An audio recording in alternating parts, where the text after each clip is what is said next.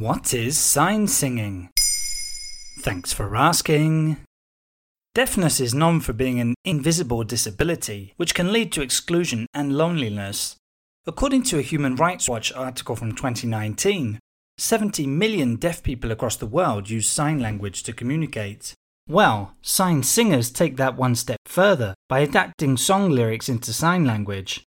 In addition to making entertainment more accessible to deaf people and the hard of hearing, this musical activity is also a form of artistic expression in its own right. Furthermore, sign singing didn't only develop as an alternative to hearing culture. A cappella sign singing started out among a community of deaf people in the USA who wanted to create their own style of music. Sign singing can be just as diverse as vocal singing, demonstrating great creativity. There are many different forms like rap signing, slow signing, and hard signing. How do sign singers translate music?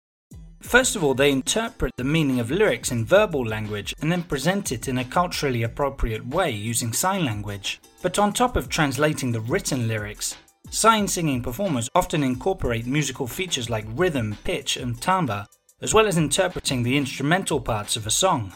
Sign singing isn't about translating a song word by word into sign language, just like when children's books are adapted from one language to another, for example.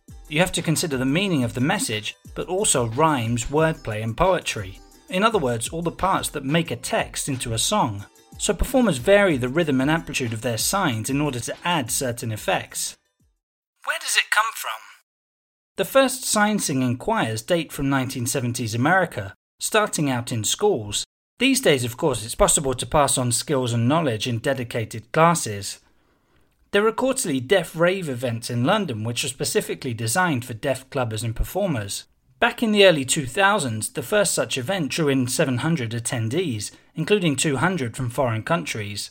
The event has only gone from strength to strength, with attendance figures increasing each year. There you have it. Now you know what sign singing is.